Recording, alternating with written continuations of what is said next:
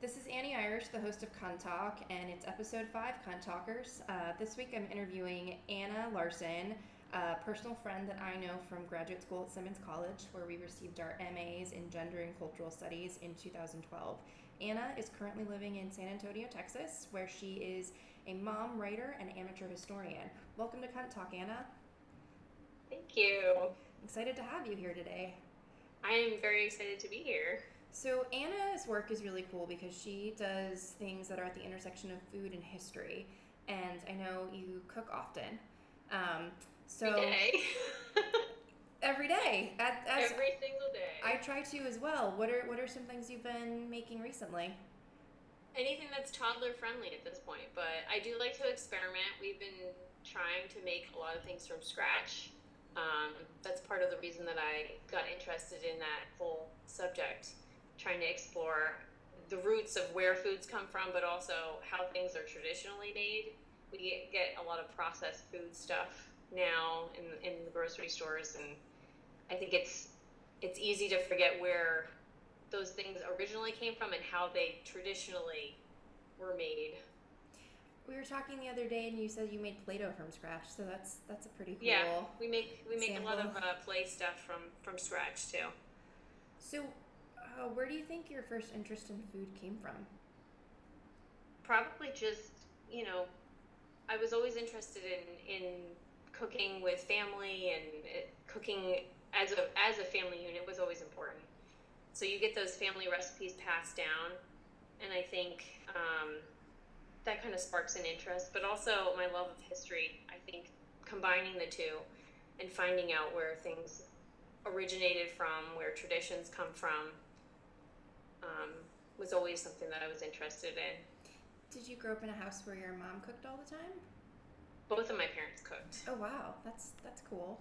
Yeah, so and they were both, from very different backgrounds, not always surrounded by family members that cooked.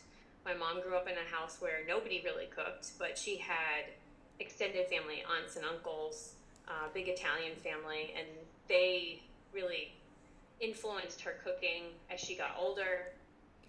So, but both of them cooked, and cooking was a family thing. We would all participate. So I love cooking. I love Italian food. Me too. What kind of food did your dad cook? They both had their things. He, oddly enough, even though he's never lived in the South per se, but he has a lot of Southern recipes that are under his belt. Interesting. That are his favorites. A lot of seafood dishes, because we grew up on the Jersey Shore area, so. Jersey Shore meets the South. Yeah. Not South Jersey. So how do you think your interest in food and history came together as you got older and ended up pursuing a master's, sort of focusing on that?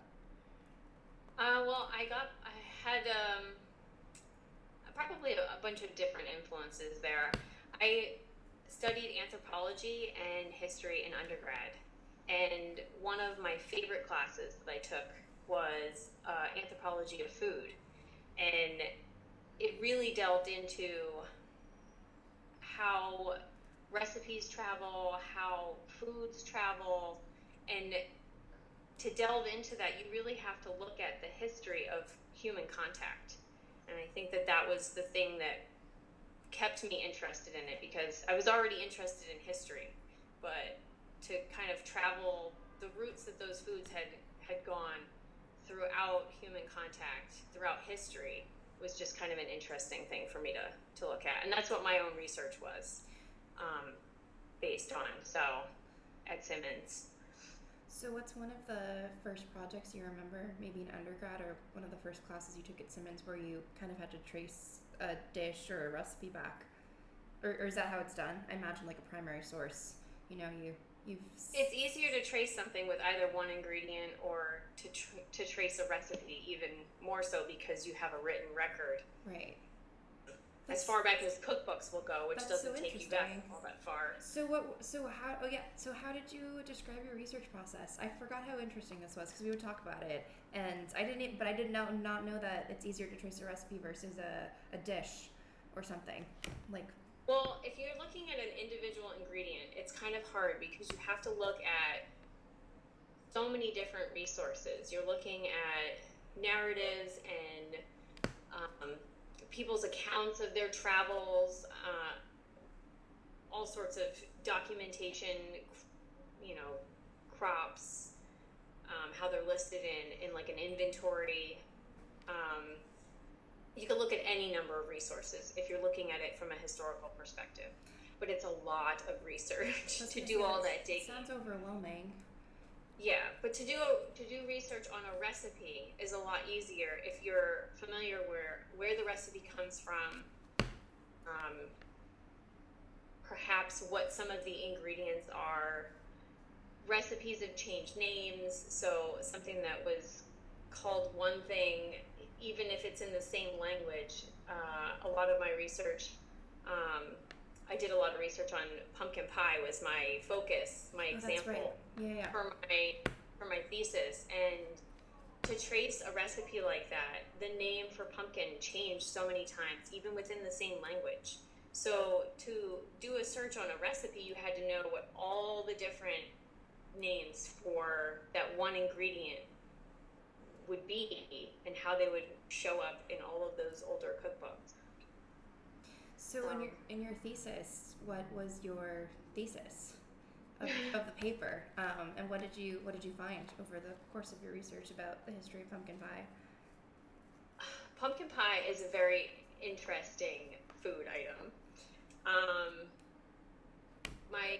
My research basically, I was looking at how pumpkin pie could be an example of tracing a food through imperialism.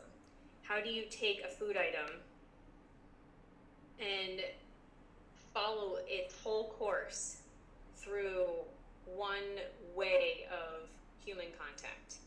So British imperialism kind of brought together all of the ingredients in pumpkin pie in different ways and different times. Spices were the first thing to become part of a British consciousness, and once those were there, it came down to pairing it with the pumpkin aspect, which I've read a lot of different accounts, and I think the verdict is still out whether pumpkins were something that originated in North America, or if it was something that had existed in Europe before that time. But I think that one of the biggest takeaways that I kind of walked away from my research was that, when you go into a project like that, you want to pin down a definitive answer to something like that. And it's impossible to say that a food item was from here and from here exclusively, or that it had come from this part of the world instead. So I think that the biggest takeaway for me was that where something comes from is almost as important as where the people who are using it think it came from. So everybody likes to take ownership of an item and say, oh, we've always had that. So it's kind of a subjective thing to think that the idea of a food item being a part of their food history for as long as their food history has existed is just as important as if it really did or not. If it's from somewhere else, then they're completely unaware of it. That makes sense. Didn't a part of your thesis also tackle gender as well? Women's roles in the kitchen? Or correct me if I'm wrong. No, I did try and touch on it a little bit, but it was really hard because the time period that I was looking at, in Europe particularly, the people who were writing cookbooks were largely men. It was a male-dominated sphere, and you didn't have the crossover with cookbooks becoming part of a domestic practice, something that was acceptable for women to participate in, until much later, probably around the end of the 1700s is when you start seeing women publish cookbooks. Oh, wow. So they weren't responsible for writing those recipes, and a lot of the cookbooks that I did look at later from America, particularly how pumpkin pie kind of gets adopted in the United States, and they kind of claim it as something that belongs to America and are part of American food history, kind of part of that whole, like, it's very subjective who owns a food item or who owns a recipe. But there were a lot of women that did publish cookbooks from the late 1790s straight on through, and how they presented that recipe and how it changed the description of what that recipe means was kind of an interesting development. But you really don't see women as participating in that aspect of. That's very interesting and problematic, and speaks to doing the work of women's history. Yeah. But also thinking with women in the kitchen and domestic sphere, that you'd think that they'd have more of a handle on that versus men. Well, many patriarchal societies. Yeah. Well, it crossed over a line for the publishing industry. That was the aspect that women were not allowed to participate in. So even if they were making the food in the kitchen and they were the ones creating the recipes, it didn't matter. They weren't given the license to kind of put the recipe out there for the rest of the world. So you had a male-dominated field in the public sphere. So that makes sense. But I remember reading something a while ago. It was poetry-based, but women that couldn't get work published, they ended up having their own poems that they would send one another, and it sort of became this traveling thing. So I imagine recipes would take on a similar practice. Oh, women sharing recipes, but then it becoming. Oh, absolutely. Women still do this today, though. You go to a party and you're like, "That's delicious. What did you make?" And then it just gets passed around. I mean, it's not as in the public sphere as a book would be, especially during that time. But I imagine there were small groups of women that were able to, and I don't know, maybe your research came across that, small groups of women that were able to sort of transcend that through alternative means.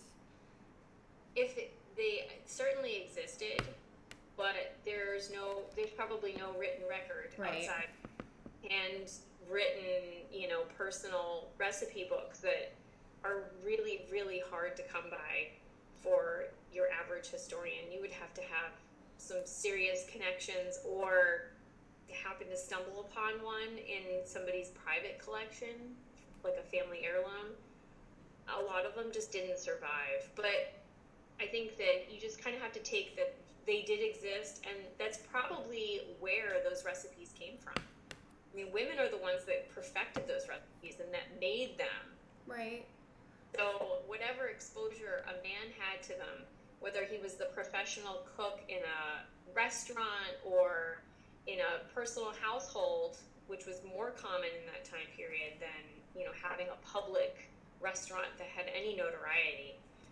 Definitely would have. Sorry, but male professional cooks were a thing back then? Probably more common than women. Interesting. Yeah, because it was a job. Women were not allowed to hold certain jobs. If they were a cook in a kitchen, they were not going to be the ones publishing a book. No, that makes sense, but it's just interesting to see men taking on that role. Yeah, as even cook. if you had like a female staff member who did the majority of your cooking, who was your professional cook in your household, in a well-to-do household, she was not publishing her recipes. No, that makes sense. It's just still surprising. Probably such a role did exist, I'm sure, but there's no written record of what her recipes would have been. Some man took ownership of it. That's true. Took all the credit. They still take ownership of everything. Although I'm not a misandrist. Cunt Talk listeners, don't worry. Just, the current election. Just talking about the facts. Yeah, it's true. It's very interesting. I did not realize that. So, when you were at Simmons, do you remember any particular classes you took that helped to further your interest in these two things? Or one class that maybe sort of shifted your focus from that one area more to another? The imperialism class that we took together, I think that kind of flipped the switch. The light bulb went on for me, because we actually did a whole segment on cooking. What, women power and imperialism? Yes. Was that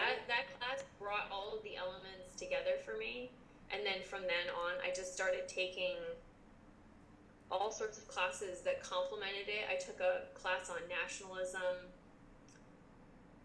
which really helped kind of identify where the roots of some of those, how when you're building a food culture in a country, it's so closely tied to a national identity that it becomes, we have like things like, it says American is apple pie, and you and I have had this conversation before. American pie or apple pie is not American in origin at all. No, there is no part of it that is pie crust, like the use of pie crust, the spices that are used in it, and even apples. None of them originate from the United States.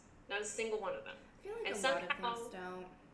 Huh? I feel like a lot of things do not originate in the United States. No, they don't, but that's that whole subjective, things get adopted, they get modified, they get renamed and reappropriated in all sorts of ways that they belong to somebody else. Right. And it can happen even with like the most mundane things, I think that's why I kind of got fixated so much on the pumpkin, because it was such a good example of things that kind of traveled the world.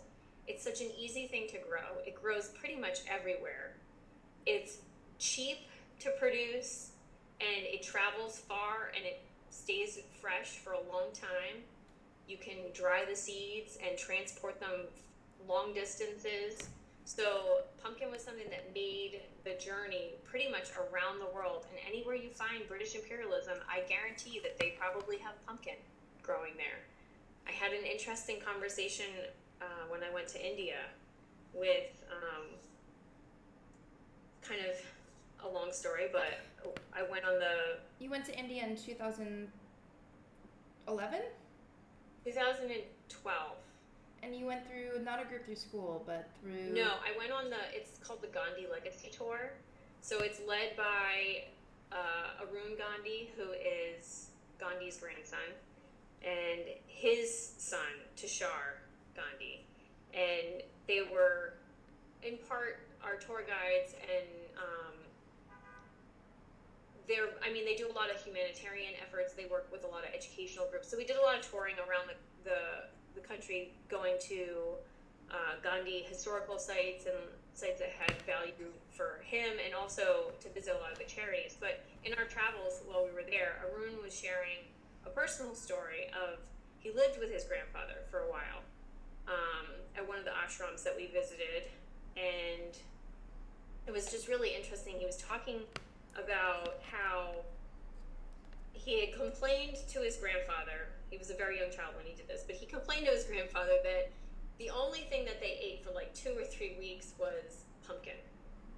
And he was just like, can we grow something else? Like, can we eat something else? Because they had done this whole, we're going to live like the people, we're going to work the land, and if we can't produce it ourselves, then we're not going to eat it. So they were going through a tough time as far as like what they were able to produce, either because of weather conditions or availability of food items. And so pretty much the only thing they were growing was pumpkin, and that's all they ate every single meal. Every single pumpkin.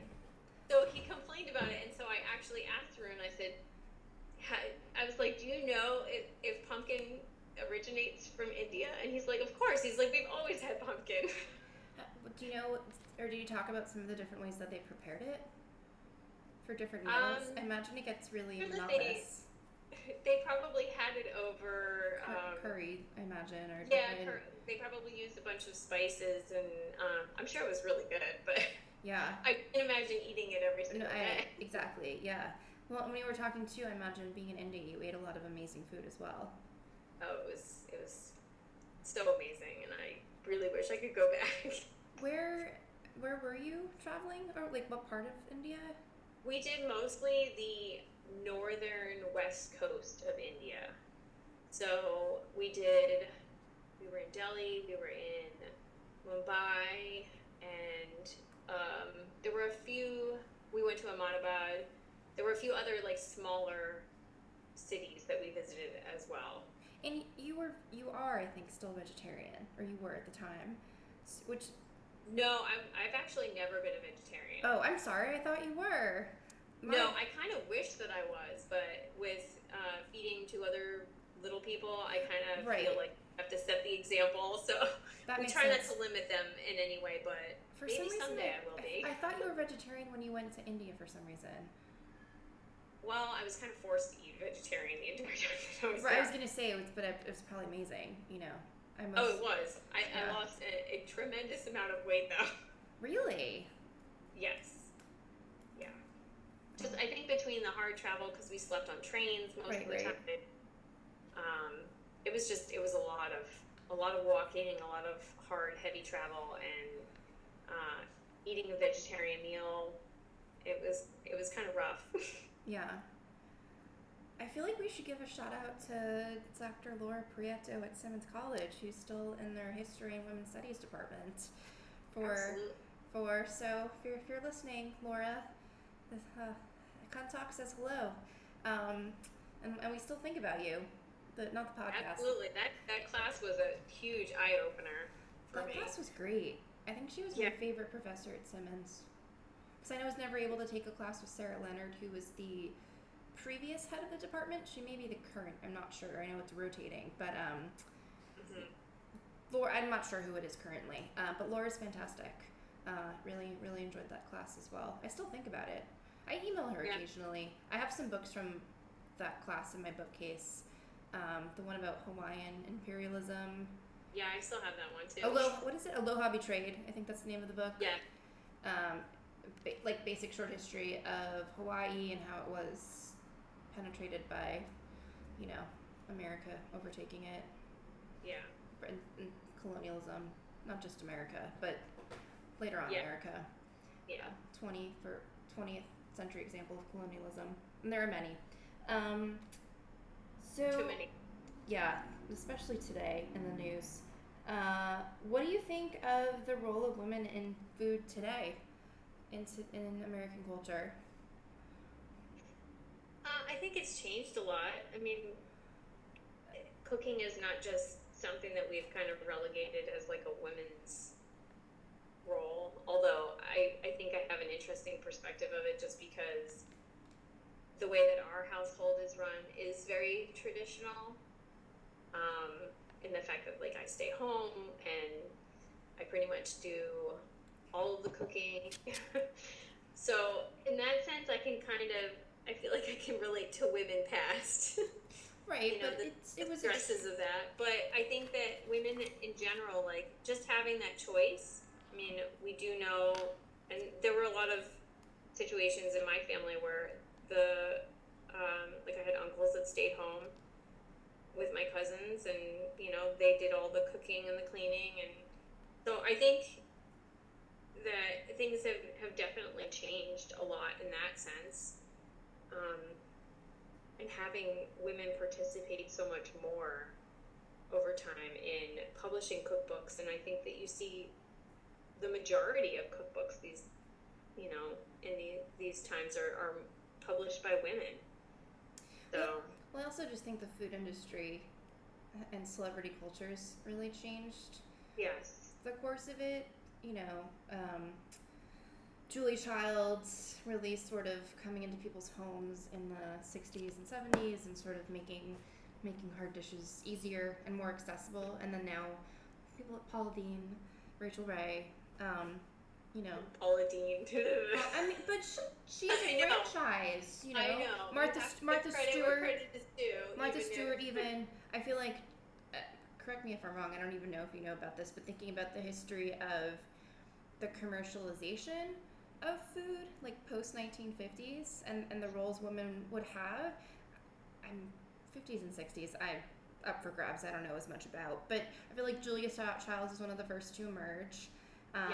And then later on, well, I'm jumping ahead, but Paula Deen, obviously, I don't have a chart in front of me as to how this worked out, but you do see other women picking up the baton and, carrying it over the finish line. I had to finish that lame metaphor because I started it, but it's okay. I don't know. No, I think things have definitely the Barefoot Contessa. Yes.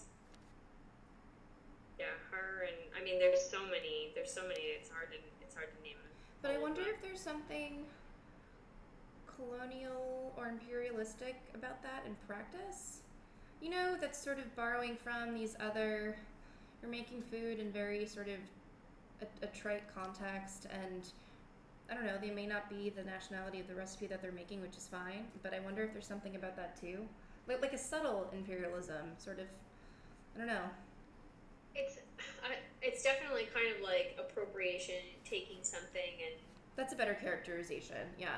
Yeah, it's something that I've thought about because actually I had a conversation a few months ago with one of my mom's cousins about the term, like, to describe anything other than European or Americanized foods in restaurants, how we use the term ethnic. Right. So that, I think anything that fits into that category, there's like a tricky, is it appropriation? Are you abusing them culturally by taking their recipe and making it at home? Or right. I think that it is kind of an iffy thing. Taco Tuesday. Exactly. And I mean, really, how authentic is Taco Tuesday? I know. We were just joking before we started recording about Pizza Friday. Pizza Friday's my thing, but I'm Italian. But still, I don't know. There's some Cinco de Mayo, like... Yeah. I mean, all of those St. Patrick's Day. Yeah. There needs to be a more considerate way of participating in the holidays that are sacred to other cultures. So... For sure, and I think the consumption of food as well, like to be more, I feel like people need to be more respectful of the food that they're eating and where it comes from, even if you are just getting takeout, I mean... Well, I think that I've used that as kind of my justification for making certain dishes, because I'm like, I'm not going to just make the dish, I'm going to understand and have an appreciation for maybe where it came from and where maybe the ingredients came from. And I think to understand those things and have real respect for that whole process and how things came together, that maybe that's my own little way of... No, I feel like there's a lot of that happening in farm-to-table restaurants and restaurants Absolutely. that are more... It's definitely becoming more popular. Conscious of where ingredients are coming from. Maybe... And I think there's definitely a respect of the food by those who are cooking it. David Chang always talks about that, and Thomas Keller, and just sort of... and I've seen so many episodes of Anthony Bourdain and just respect for the products and what you're cooking with and where they come from. I think more people need to have that attitude. Yeah, it's an interesting awareness. It brings a new level to enjoying a recipe.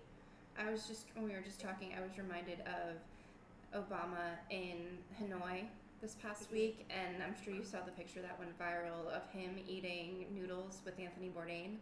I was really jealous. It was amazing. It was so amazing. I'm upset for whoever the new president is. I hope it's not Trump, but that just being, well, A, it's the epitome of cool, and B, like, I don't know, because Anthony Bourdain is such a proponent of street food culture, and he very much loves to go and eat like the locals do, and to just see him and Obama in like a noodle cafe in, I don't know, some random part of Vietnam was everything. I thought that was like one of the cooler moments of his presidency, and there's been so many. Yeah, I agree. I definitely agree. I can't get enough of that image. I know. I should make it my Facebook cover photo or something. It's kind of amazing. I definitely retweeted it.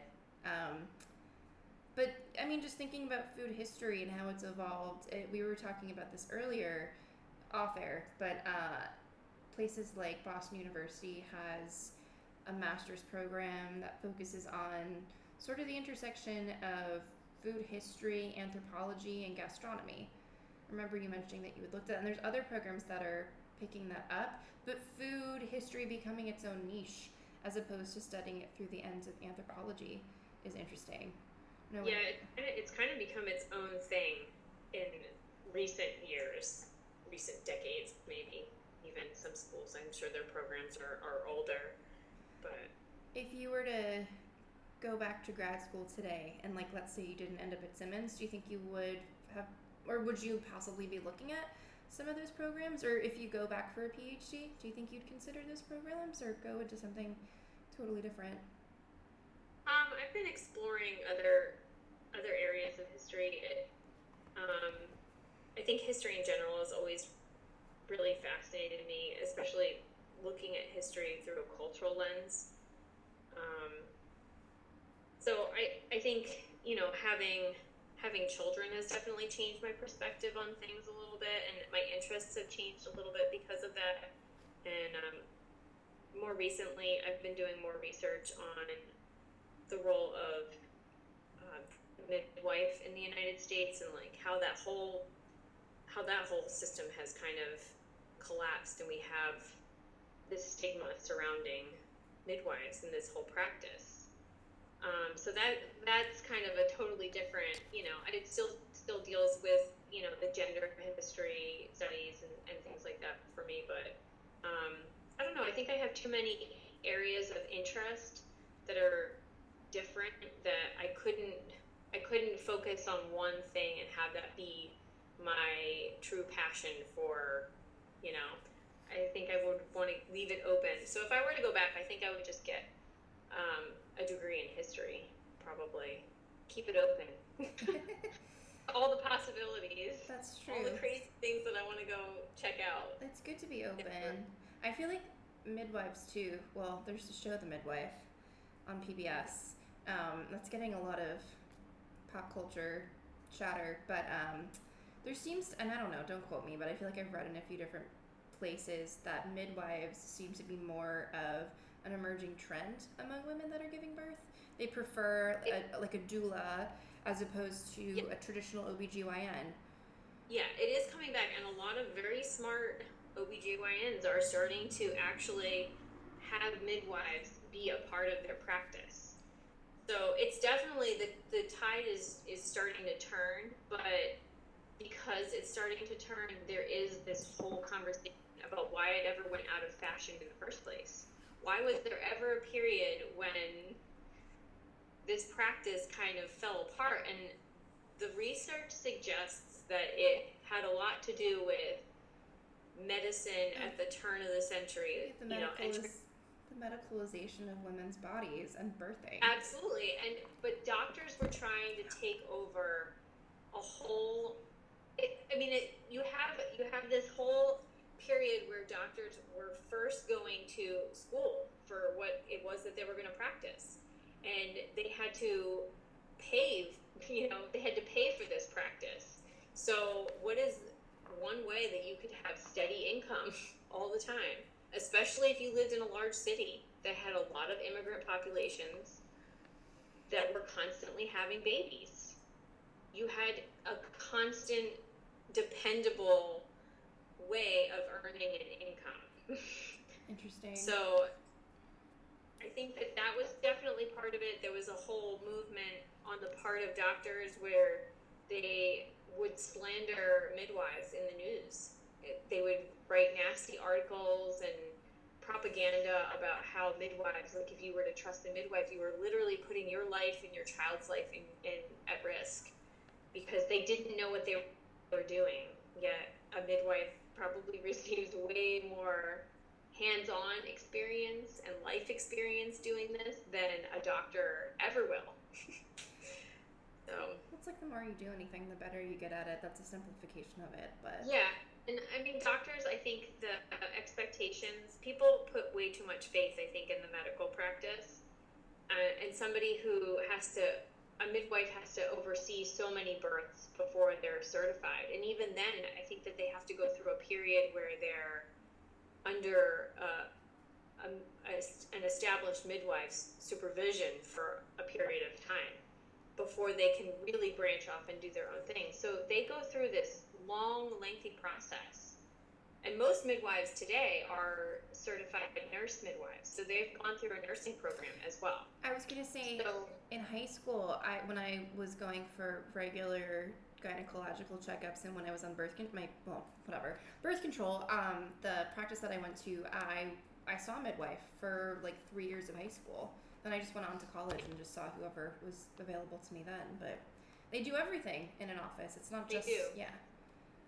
Yeah, they definitely do. My old midwife, who I absolutely loved, she had been doing it for like 30 years, and her practice offered all of women's health, Services. throughout life, straight up through birth, gynecological exams, and any issues that you would have along the way. Like, she was definitely the woman to see. So,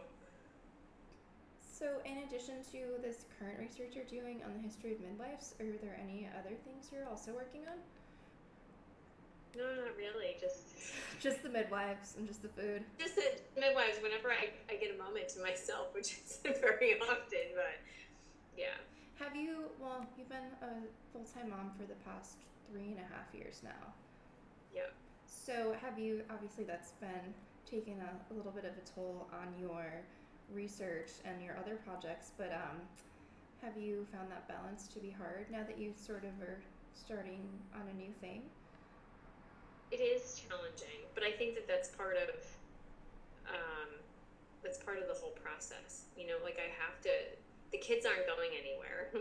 Well, Life maybe isn't going. School soon, maybe.